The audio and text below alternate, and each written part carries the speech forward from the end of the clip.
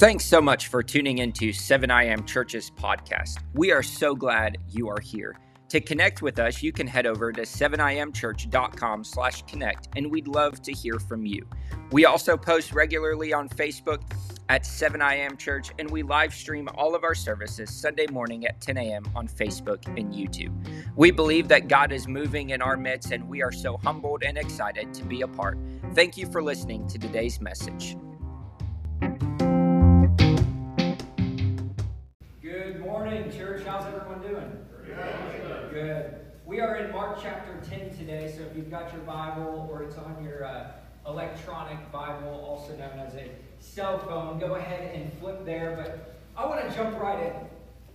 And I've got a statement that I think is so true that if we understand this statement in its entirety, then it will change your life.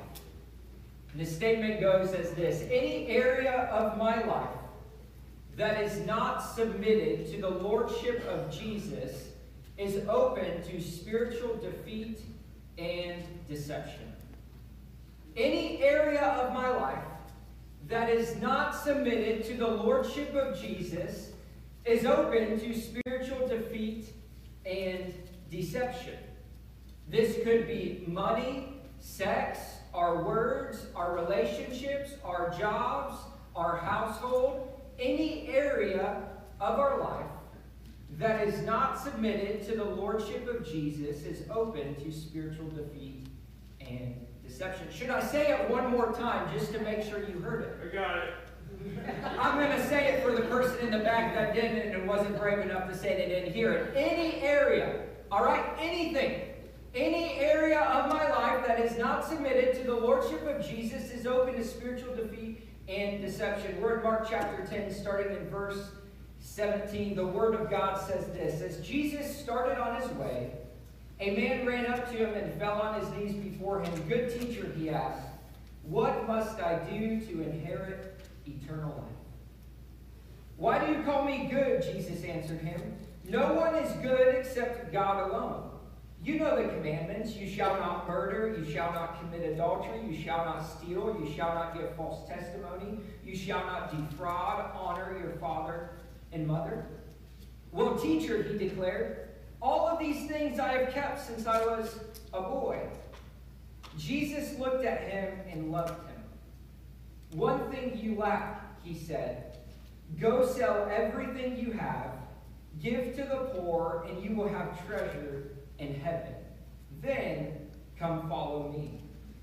At this, the man's face fell. He went away sad because he had great wealth. You see, this is an interesting conversation, because if I were to translate this into my words, what I see unpacking here in this story is that a man approaches Jesus and he says, Jesus, what must I do to inherit eternal life? And Jesus goes, oh, well, you know the law, right? Obey this, obey that. And the man's like, yes, I've done all of these things. But for the man, there was something inside of him that was saying, I've obeyed all of the law. I've checked all of the boxes. I've done all of the good things that a Christian boy can do. I've gone to church. I've got perfect attendance to Sunday school. But I still feel like there's something missing in my life. I just don't have that assurance to know that I know that I know that I know. I just feel like there's something missing. And so he comes to Jesus because Jesus is always the answer. Can I get an amen? All right, I don't know if you're anything like me, but if you grew up in Sunday school and the teacher asked a question and you didn't know the answer, just shout Jesus, because at some point it's going to be correct. And so he goes to Jesus looking for the answer. And I love the Bible because it doesn't just teach us who God is. It doesn't just give us information, but it really reveals to us the character of God. Because when he asked Jesus these questions, verse 21, it says, Jesus looked at him and loved him. Now, if we read what Jesus is about to say to the man, it might not sound all that loving. But it's important to know that Jesus said this out of love. Did you know the most loving thing you can do for somebody is to tell them the truth? Society and culture might tell us otherwise. It's to just accept them as they are. It's to look the other way and let it happen. No, that's not real love. Real love is looking somebody in the eyes and telling them the truth. And Jesus gives him an answer that he was not necessarily ready for. He said, young man, the one thing that you're lacking is you're not a giver. Go sell your possessions and give them away. And we read that the man, his face fell and he walked away sad because he had great wealth. Well, here's the truth. He didn't have great wealth. Great wealth had him. The one thing that he thought he was lacking is the very thing that was getting in the way, the very thing that was interrupting him. He didn't have many possessions. His many possessions owned him. You see, his master was not God. It was not Jehovah Jireh, the great provider. It was his money and possessions. Remember the statement we started with this morning. Any area of my life that is not submitted to the lordship of Jesus is open to spiritual defeat and deception. What Jesus was telling this man is until this area of your life, your money and your finances, is submitted to me, you will always feel disconnected from me. Man, it's quiet because we're talking about money in church.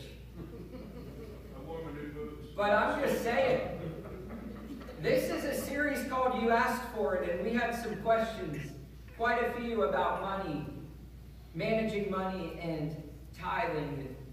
Here's what's interesting is the Bible says in Luke 12:34, for where your treasure is, there your heart will be also. Here's what Jesus was getting at. If you can't trust God financially, there will always be a door of your heart that is closed off to the influence, power, and wisdom of God. Always. And so I just want to clear the air, because I know some people are probably thinking it, and I know we got some first-time guests in the house, so don't listen to today's message and allow it to create feelings of guilt and shame, because that's not what I'm here to do. I'm not here to raise money. All right, but I do want to challenge you with this. Is if you listen to this message and you're ready to shoot the messenger, I want to challenge you to go obey this message somewhere else, because it's Scripture. And it will open up doors to blessing and prosperity unlike anything else. So if you don't want to do it here, if you don't like me bringing this message, go to Crosswalk and obey the message there. Go to the community church, obey the message there. Find a church, because it's not about the messenger, it's about the message. And I'm telling y'all, I believe in the message of Scripture so much that I would tell you to follow it and obey it somewhere else if you don't like the messenger here. This isn't about raising money. This is about obeying the Word of God. So our question of the day is, what does the Bible say about money and tithing? I've got some statistics for you, all right? And in case you're wondering why we're talking about this in church, the Bible is packed with over 2,000 scriptures about money and tithing and possessions. Did you know that's actually twice as many verses about money than there are verses about faith and prayer combined? Yeah, whoa. But it's okay if we talk about faith and prayer in church, right? But don't talk about my money. 16 of the 38 parables that Jesus taught on dealt with money and possessions. Nearly 25%, 1/4 of the words that Jesus spoke in the New Testament deal with biblical stewardship, managing finances. 1 out of 10 verses in the Gospels deal with money. And here's why I believe that the Bible talks about money so frequently, is because when it comes to money, we will either worship our wealth or we will worship with our wealth. We're either going to worship the things we have, or we're going to use the things we have to worship the God who gave it to us to begin with. So I just want to teach you a little bit. This word tithe, somebody asked a question. They said, what does that word tithe mean? You mentioned it in the announcement videos. What does it mean? So here's my definition, the easiest way I can explain what the tithe is. The tithe is the first 10% of our income given back to God for the building of His house and the expanding of His kingdom.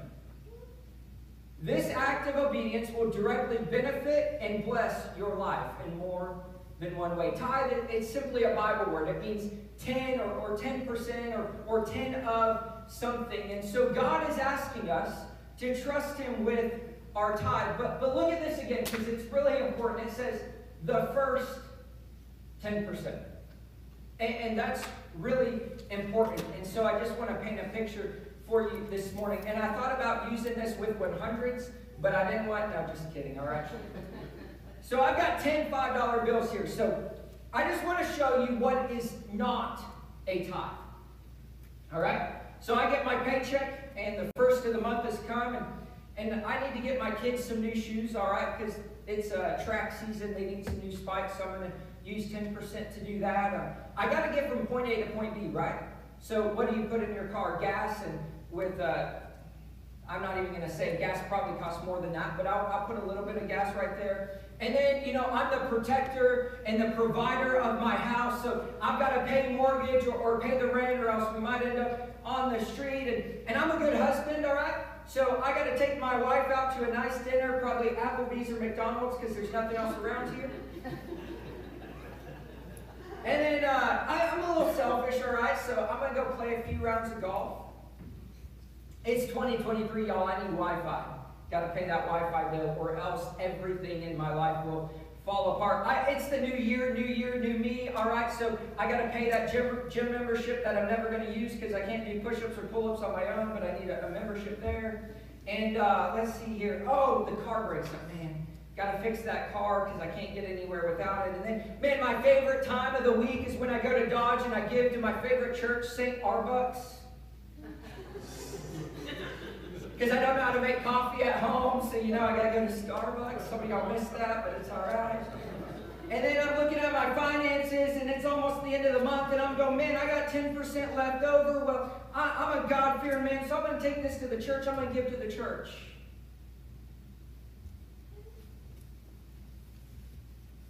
This wasn't a tithe. This was a tip. Oh, I was fine this month, so I'm going to take my tip to the church because, man, God, your service was so good. You were so kind to me. You asked me if I wanted any more to drink. You checked on my table all throughout the meal, so I'm going to give you a nice tip, Jesus. Thanks for providing for me. And what's interesting about this is your tax record doesn't know when it was given. It looks religious.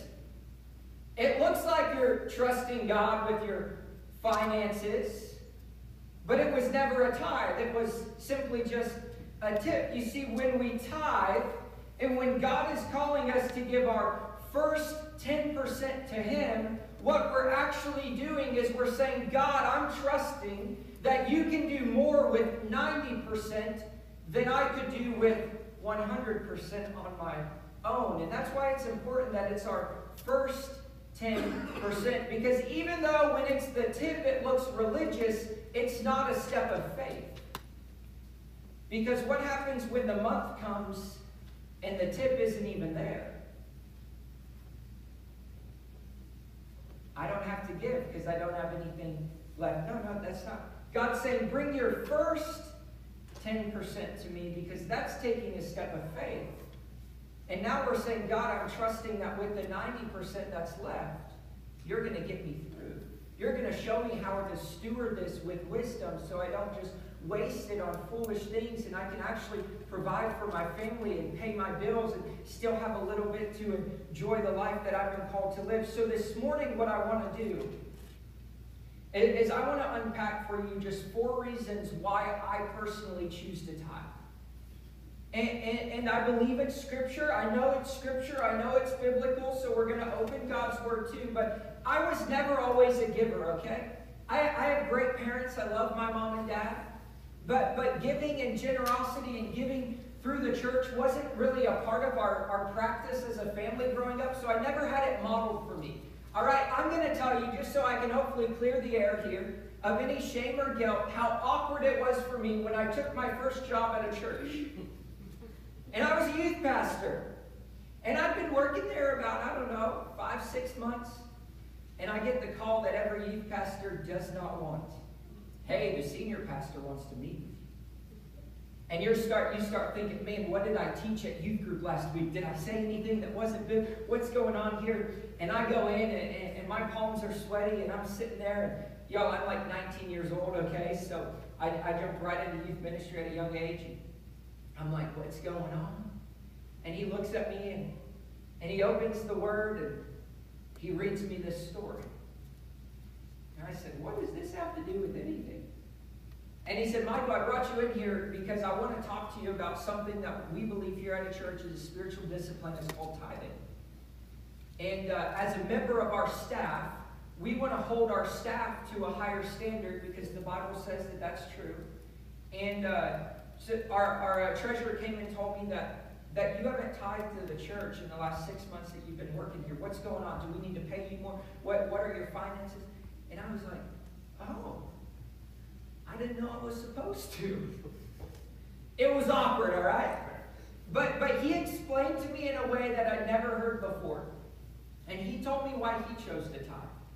And that it wasn't just because he tithed because he was on staff. It's not just something that a pastor does or a youth pastor does, but it's actually something that all followers of Jesus are called to do because it's an act of faith and it releases and unleashes spiritual blessings in your life that you'll never see possible. And can I tell you, from that moment on, I always gave my tithe. And it didn't become, it started out as like I got a tithe so the pastor doesn't come after me anymore. But what I realized is it became a joy of my life. That I take my first 10% to Jesus and I say, Lord, thank you. This all was yours to begin with. I'm going to trust you with 10 and I'm going to trust you to get me through with the 90%. And I'm just telling y'all, it changed my life. So that's why I want to talk about it today. The number one reason why I personally choose to tithe is because Jesus tells us to. You know, I'm just saying, like, when my mom tells me to do something, like, you better do it, because it's mom. When my dad tells me to do something, you better do it, because he knows where the belt is. But, like, if Jesus is telling me to do something, y'all, I'm just saying it's probably important. So we're in Matthew 23, verse 23. The Bible says, words of Jesus, woe upon you Pharisees and you other religious leaders, you hypocrites! For you tithe down to the last mint leaf in your garden, but you ignore the more important things, justice and mercy and faith.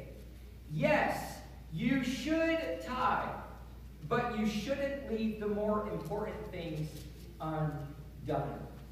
Now, isn't that interesting?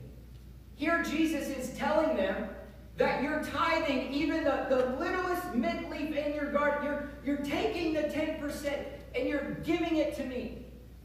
But you're still a hypocrite. Why? Because there's so much more to giving than just the gift. But the heart of the giver is what matters. And he says, yes, you're tithing. You're doing the act. You're obeying me here. But what you're doing is you're using it as an excuse to ignore the more important things. Justice, mercy, and faith. And what Jesus is saying is he's going, y'all are missing the point.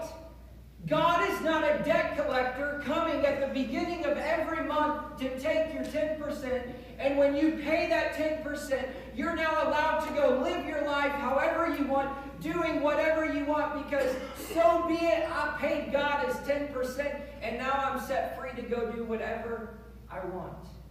That's not what tithing is. You're not paying God off just to leave you alone so you can go do what you want. And here's why that's so important, is because tithing is not a debt I owe, but a seed that I sow.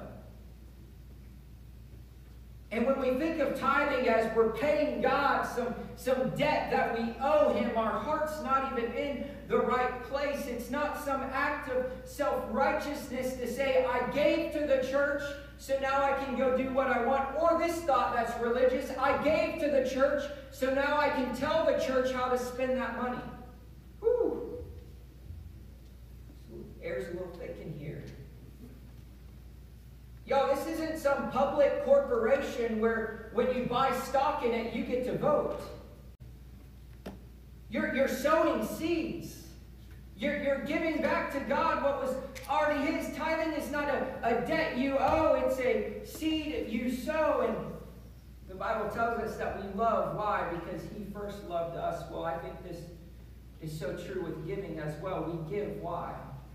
Because God first gave us. And when I trust God with that first 10%, what I'm doing is I'm reminding myself that even the remaining 90% I still have is still His.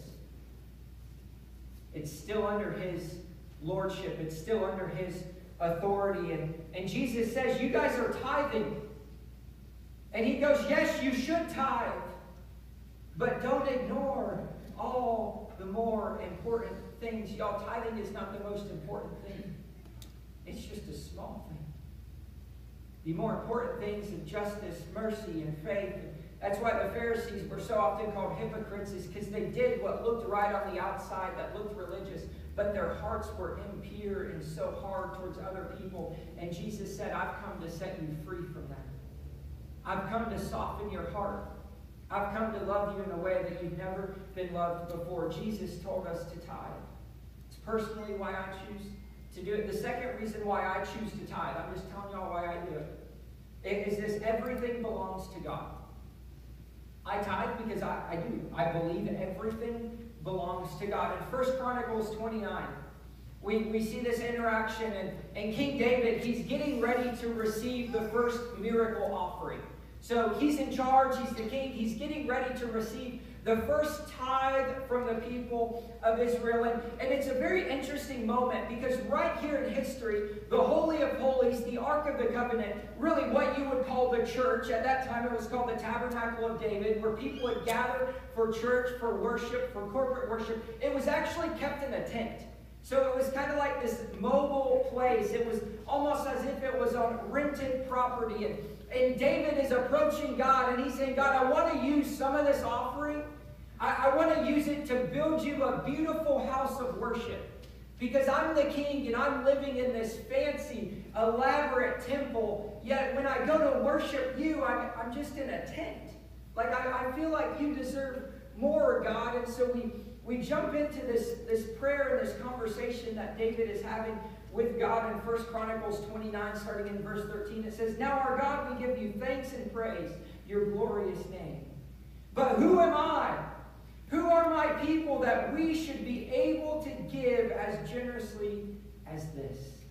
Everything comes from you, and we have given you only what comes from your hand. For we are foreigners and strangers in your sight, as were our ancestors. Our days on earth are like a shadow without hope. Lord our God, all this abundance that we have provided for building you a temple for your holy name comes from your hand.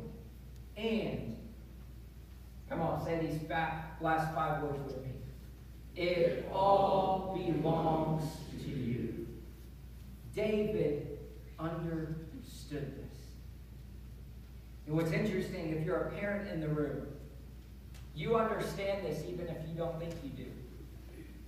Because when your birthday comes around and you unwrap your gifts that your kids got you, and it says, we love you, Dad, happy birthday.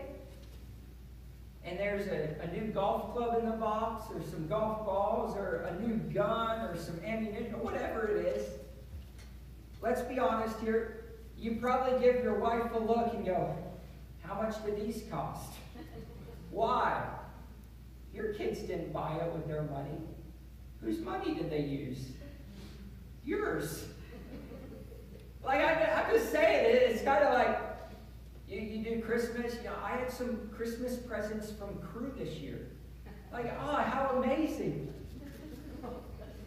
But I bought them. I mean, I'm just saying, like, we laugh about it, but this should be our approach with God. So often we hold back, giving back to God, because this is my money. I worked hard to earn this money. My blood, sweat, and tears went into this, so it's mine. It all belongs to Him.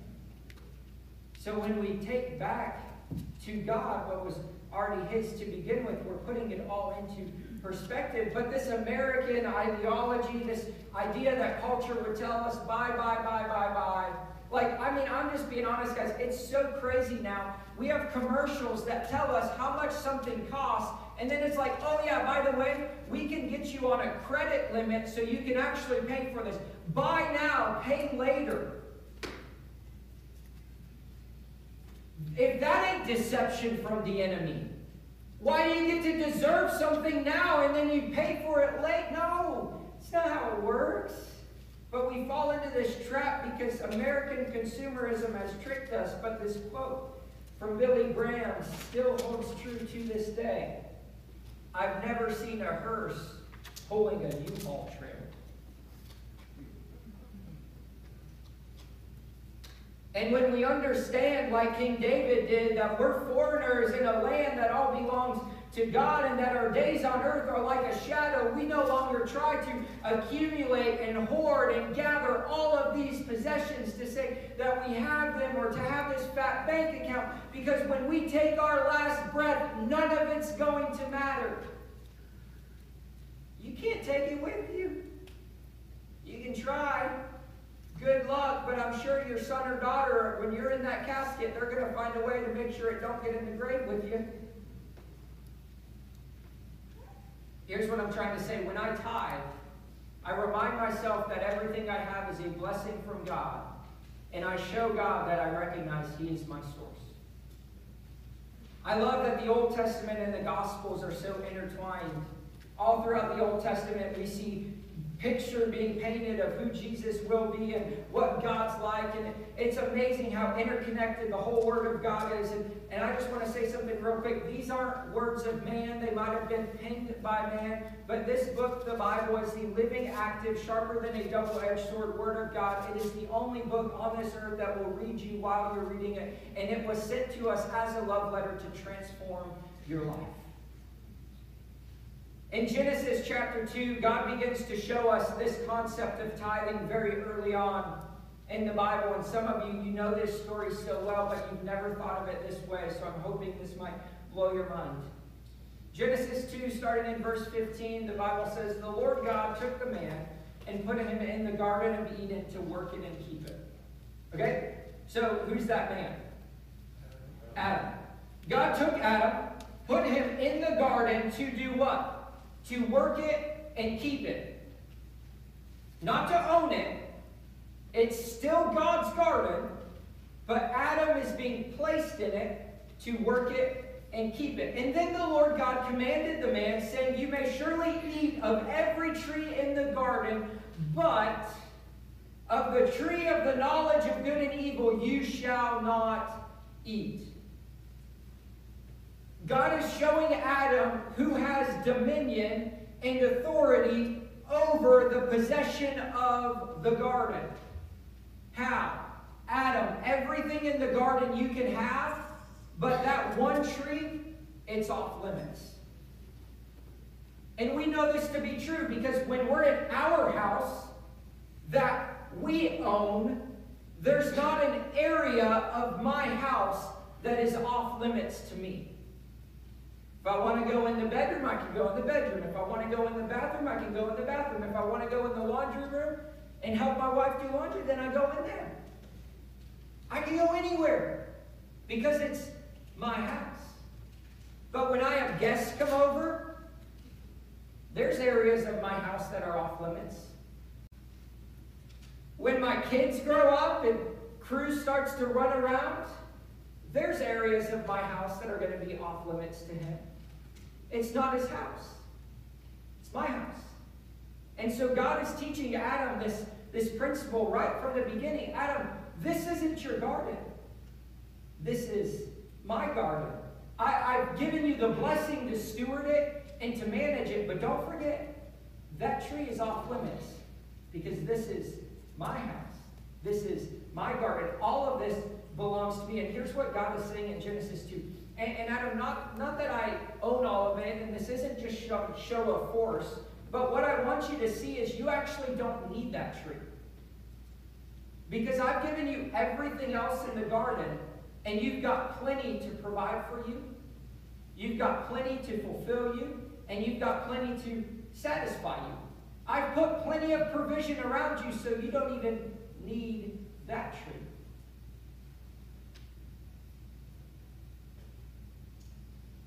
Where does this come from? A tree, right? It's paper.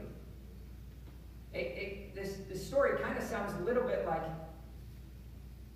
hey, give me that first 10%. Why? Well, it all belongs to me. Okay, I get that, God. Son, daughter, you don't even need that tree. Because I've already given you plenty of provision to get you through where I'm taking you. Right from the beginning of the scripture, we begin to see the purpose and the reason behind the tithe. It all belongs to God, right? And he's saying, hey, you don't even need that.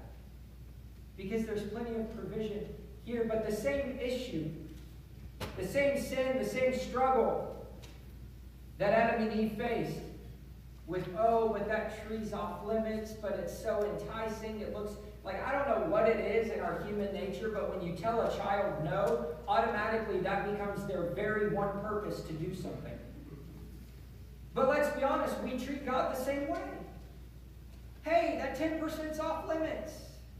But we find every way to work around it and to justify without actually doing it. And what's interesting is when we do understand that it all belongs to God and we submit that first 10% to Him, trusting Him that we don't need it, we're going to give it back to Him. We're now submitting the remaining 90% to His authority, to His lordship, and to His obedience. So, well, what's the difference between a tithe and an offering? Well, the tithe is your first 10%. This 90% is now submitted to God. So if Holy Spirit asks you to give an offering one Sunday, guess what? You're going to do it because you're submitted to God. If Holy Spirit guides you to give some money to the homeless person on the street corner, guess what? You're going to give some money to God. But in America, we say, oh, well, that's how I'm going to do my giving. Is I'm going to give to the poor. I'm going to give to the homeless. No. Don't take from God what's His. But be ready and obedient to give above and beyond your tithe. Why? Because you can never outgive God. And when all 100% is submitted to Him, Holy Spirit is going to lead you. He's going to direct you, and He's going to help you manage and steward the rest of your finances to lead not just to a good life, but the Word says to an abundant life. All right, I want to keep going because I don't want to miss this. Number 3, guys, I'm not trying to raise money. I'm just telling y'all why I tithe, all right? Number 3, tithing connects me to something bigger than myself. This might be one of my favorite reasons why I give. Tithing connects me to something bigger than myself. I've looked at surveys from church organizations, but also secular organizations, and there is, number 1, the overarching answer by a mile of the number 1 thing that people want to experience in life is to be a part of something bigger than themselves. That's why we see so many movements starting. That's why you see all these rallies going on and all these marches. And I don't know if you've ever listened to some of these interviews in the big cities when they have like a march going on or something, and there's all these young people out there, and the interviewer will go ask people, what are you marching for? I don't know, there's just people here and I want to be a part. That's so stupid. It's in our human that we want to be a part of something bigger than ourselves. And can I tell you something? There's no greater way to do that than to be a part of the kingdom of God. And when we give, when we tithe, we are connecting ourselves to something bigger than ourselves. In Philippians 4, this is Apostle Paul speaking. He says, it was good of you to give in my trial. Can somebody say amen? Because I believe it's good when we give. Do you? Paul's saying it was good of you to give in my trouble. And you Philippians yourselves know that in the beginning of the gospel, when I left Macedonia, no church entered into partnership with me in giving and receiving except you only. So what is Paul saying? He's saying thank you. Because when I was called to ministry, you guys were the ones that partnered with me. You guys were the ones that obeyed God with your tithe, and you gave to me. And then he continues on in verse 16. This is where I want to focus. He says, even in Thessalonica, you sent me help for my needs once again. Why is this so important? Because culturally, you have to understand that in this time period, people did not travel. Many people were actually born in a house, and they died in the very same house. Like, they didn't even move houses.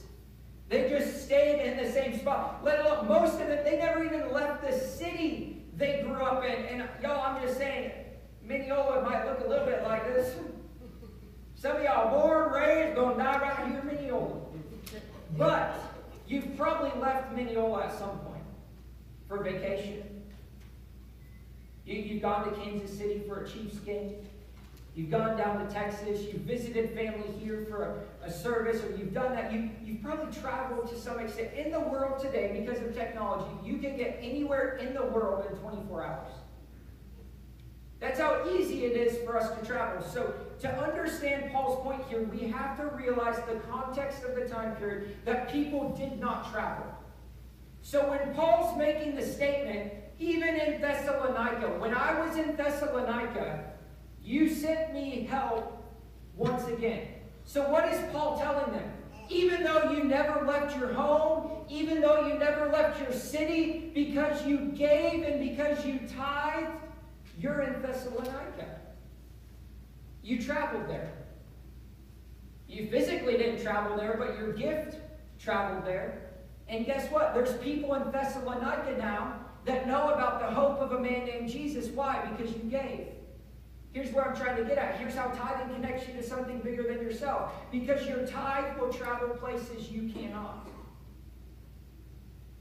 Like right here, right now. How many of y'all have been to Iran? Okay. If you've given through 7 a.m. church, you've been to Iran. There were 27,000 people in Iran 2 weeks ago that gave their life to Jesus because of your generosity. You were in Iran. Has anyone ever been to Africa? We got one. Okay. Well, if you've given through 7 a.m. church, you've been to Africa. Because we support a missionary named Tim Garrett who spent a lot of time in Africa. And can I tell you something? He's led tens, if not hundreds of people to a man named Jesus Christ into a relationship with him. And their eternity is now separated from everybody else. And they get to experience the fullness of life right here on earth. And they get to spend eternity in the presence of their Heavenly Father because of your generosity. Amen. Your tithe is traveling places you will not. How many of you been to Croatia? But you've been to Croatia if you've given through 7 a.m. church, because we support some people in Croatia that are doing outreach ministry. And just last week, they led several people to a man named Jesus. They said, let me tell you about Jesus. Let me tell you about how he changed my life. Then they gave their life to Jesus. Now they're going to church in Croatia. And the church is expanding. Why? Because your tithe will travel places you cannot. Y'all, I'm just saying, if you want to be a part of something bigger than yourself, think about tithing. And what did I say at the beginning? If you don't like the messenger, go somewhere else and do it. Because you will connect yourself to something so much farther than what you want. And I know there might be a cynic in the room that's already thinking, and you haven't been listening, and you're thinking, the church wants my money. Gosh dang it, I don't want your money. But I want to reach people with the good news of Jesus Christ. And guess what? Money is a tool to make it happen. There are people in this world that don't even know the man named Jesus. And he's changed my life. And I want them to know who he is. This isn't ambition. This isn't a desire to build a big church or to be a well-known preacher and to do all of these things. This is the very assignment that we've been given as followers of Jesus, to take the gospel to the ends of the earth. Thank you. I'm glad one person believed it with me this morning. And what I love about Paul, and I want you to hear this too, verse 17. Not that I seek the gift. Paul's not interested in gaining money. But I seek the fruit that increases to your credit. 2 weeks ago, I was on a Zoom call, and I got a chance to preach the gospel into 187 countries. We had 27,000 people just in the country of Iran give their life to Jesus. And towards the end of that message, I shared something that I felt led to share. And I said, if you're listening to this call right now, I want you to know there's a church in Mineola, Kansas called 7 I.M. Church. And because of the generosity of that church family, that's the only reason why I'm here today. If you give through this church, you get the credit for that. I'm not interested in going into these places and building up a platform and getting a following and getting credit for myself. No. I'm just a vessel.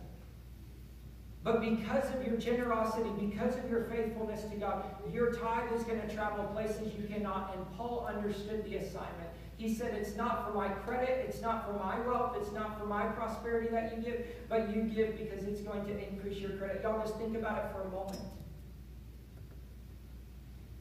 I don't know everything about heaven. I don't know all the details, but could you just imagine for a moment meeting somebody in heaven you've never met before? They come up to you. They say, Sharon Weddle, you don't know me. I actually live in Rwanda. But I want you to know that I met a man named Tim Garrett. And Tim Garrett led me to the Lord, and I got to know Tim Garrett. And then I realized that Tim Garrett was actually being supported by churches in America. And Tim Garrett told me about this church from where he used to live in Mineola, Kansas, called 7 I.M. Church. And Sharon, I know that that's where you went, and I know that you were a faithful giver. And I just want you to hear me say thank you for giving. Because you sowed seeds into a situation, you sowed seeds into a soil that you would never see with your eyes, but I am the fruit of the seeds that you sow. Your tithe is going to travel places you cannot. The last point, and I want to end with this today. The reason why I give, I'm just telling y'all why I tithe. Tithing is an invitation for God to bless my finances. Tithing is an invitation for God to bless my finances. And if it wasn't awkward enough in the room this morning, I know some people are already getting nervous again. Is he about to preach that prosperity gospel? Name it and claim it. We going to see Pastor Michael flying out of here in his own private jet after service today. What is it? Hang on a second.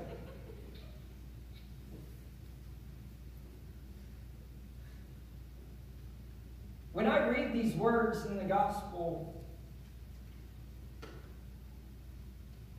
there's nothing in it that tells me it's the poverty gospel. I'm just being honest, guys. I'm not pro-poverty. Neither are you.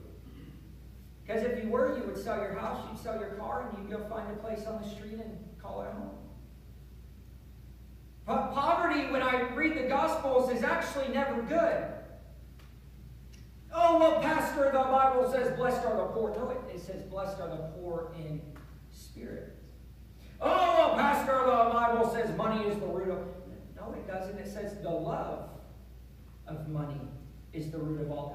When I read the Gospel, it actually tells me as a follower of Jesus that I'm supposed to step out of the comfort of my own home and help those that are in need and help those who are living in poverty. It's telling me that money is actually a tool that I'm called to use to help people overcome not the blessing of poverty, but the curse of poverty. We actually have a command to help others. Here's why: because poverty-stricken areas lead to the highest rates of addiction, the highest rates of a lack of education, the highest number of broken families. Poverty is not a blessing.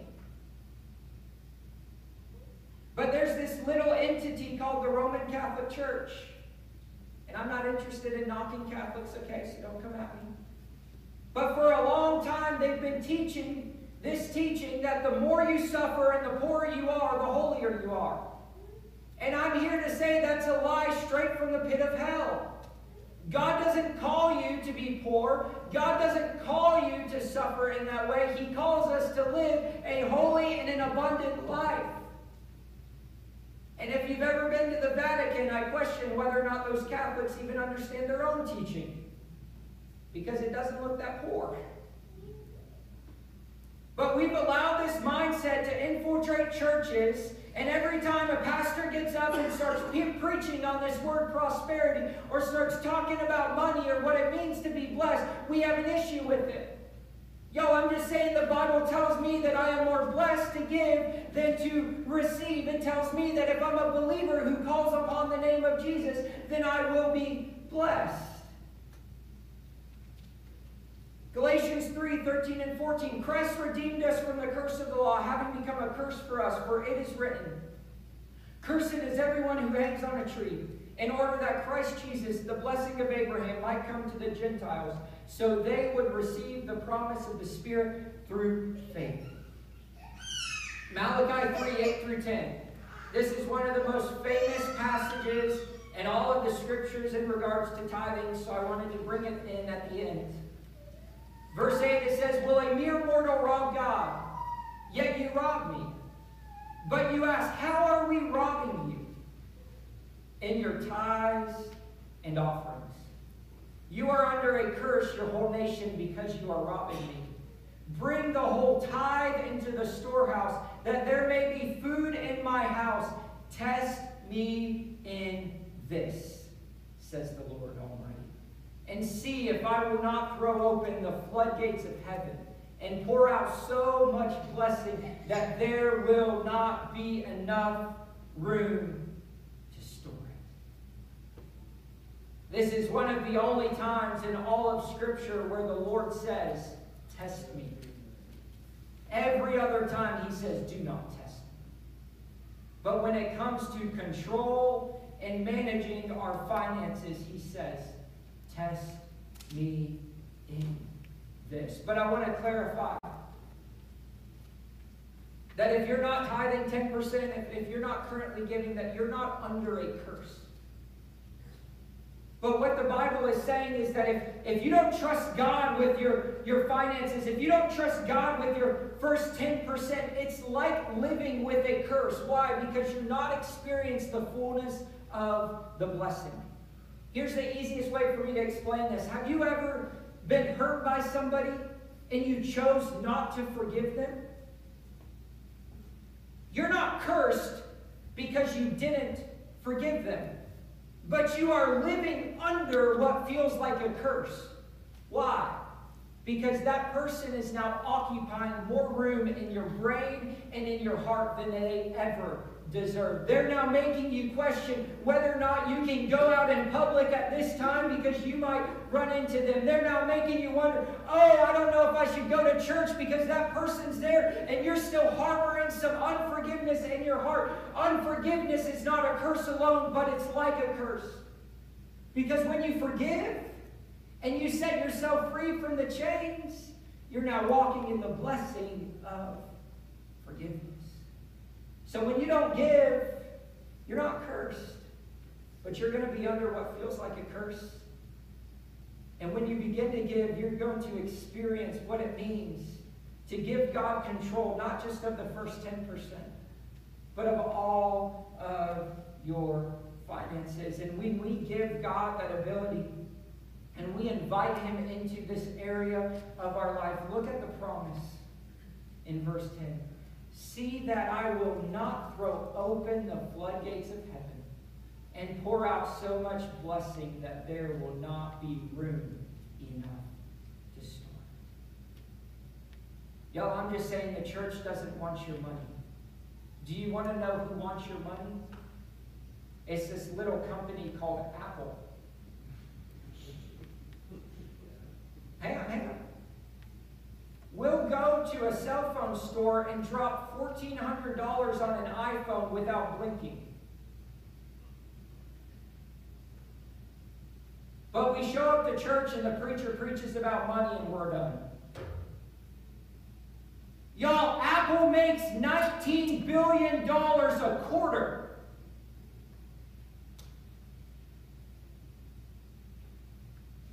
They want your money, and guess what? They're getting it. I'm not saying I have Apple products. I love Apple, okay? But it's a tool verse. I told you 3 times I'm going to close, but y'all, I'm just saying, we're getting there. Just so you know, when a pastor says he's going to close or he's going to end, give him about 30 more minutes and then he'll finally be done. Hebrews 7, verse 8. I just feel like the author of Hebrews captures this so well. And I really, my prayer in today's message, if you don't hear anything else, tune in right now. Because I've been there, I've sat in churches, I've listened to the tithing message, and I've left, honestly, sometimes with kind of a distaste in my heart about how things were communicated or whatever, but I'm going to ask the church to hold me accountable to this. Because I truly believe it's God's word, and the way that we say things, our words have power, right? And so I just want to unpack this. Hebrews 7:8, it says, in the one case, tithes are received by mere mortal men. But in the other case, by one of whom it is testified that he lives. All right? The Michael translation. You might be giving your tithe to a man, but your tithe is being received by a man named Jesus. So here's the mindset shift I want us to make. Tithing is not giving to the church. It is giving through the church to give back to God what was his to begin with.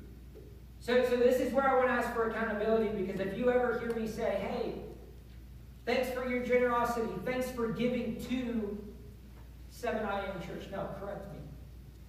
Pastor, I'm not giving to 7 I.M. Church. I'm giving through 7 I.M. Church. I'm actually giving to God, back to him, what was already his to begin. Above a tithe, the greatest thing that you can give back to God that was already his to begin with is your heart. And the heart of the giver matters more than the gift that is given. We see that all throughout the Gospels. A woman comes and gives what little she has. Somebody else comes and gives this magnificent gift. And the woman is blessed. Why? Because her heart was in the right spot. So this morning I want to close in prayer, but I want to give you an opportunity. Not to pull out the offering plates and say, all right, let's give a gift this morning. No. Because I don't want you to feel like you have to give out of obligation. I want you to give because you feel like it's your call as a follower of Jesus to give back to God what was already his. But I do want to give an invitation for you to give your heart to Jesus. So if everyone would, close your eyes, bow your heads with me. Jesus doesn't tell us we have to clean ourselves up to come to him. He just says, come to me, all you who are weary and burdened, and I will give you rest. So if there's anyone in this room this morning or anyone online watching and joining us, and you would be honest this morning to say, well, Pastor, I'm not quite there to give my money to the church or to give money to God. I'm not quite sure what all that's about, but I'm interested in knowing what it looks to give my life to Jesus. What does that look like? I'd like to start there. Well, the Bible says when you believe in your heart that Jesus is Lord and confess with your mouth that you shall be saved. Not just fire insurance for eternity to get out of hell and to spend eternity in the presence of Jesus in heaven. No, that's not what it's all about. But it's about receiving an opportunity to step into a relationship with a man named Jesus right now. To experience the fullness of life that he's promised you. But it begins by giving him your life. So if that's you this morning, have that conversation with your Heavenly Father. Jesus, I give my life to you. I need forgiveness for the sin in my life, and I know you can provide that. I know you already gave your life for me, so here I am giving my life to you. Will you be Lord of my life for all of my life? Have that conversation with him right now. But Lord, I pray right now that as we open your word and as we talk through one of the most talked about topics in all of the New Testament, that we would walk out of here different than when we came in. That we would begin to see that a tithe is not giving to the church, but it's simply giving through the church back to you what you already gave us. And God, I thank you for the blessings, for the generosity, for the love, for the forgiveness, for the provision that you give each and every one of us every day that we take for granted. That we have a place to gather, that we have a home to return to, and that we live in a country that is seemingly so blessed. Let us not take that for granted. We love you, Lord. It's in your precious and holy name all of God's children says. Amen.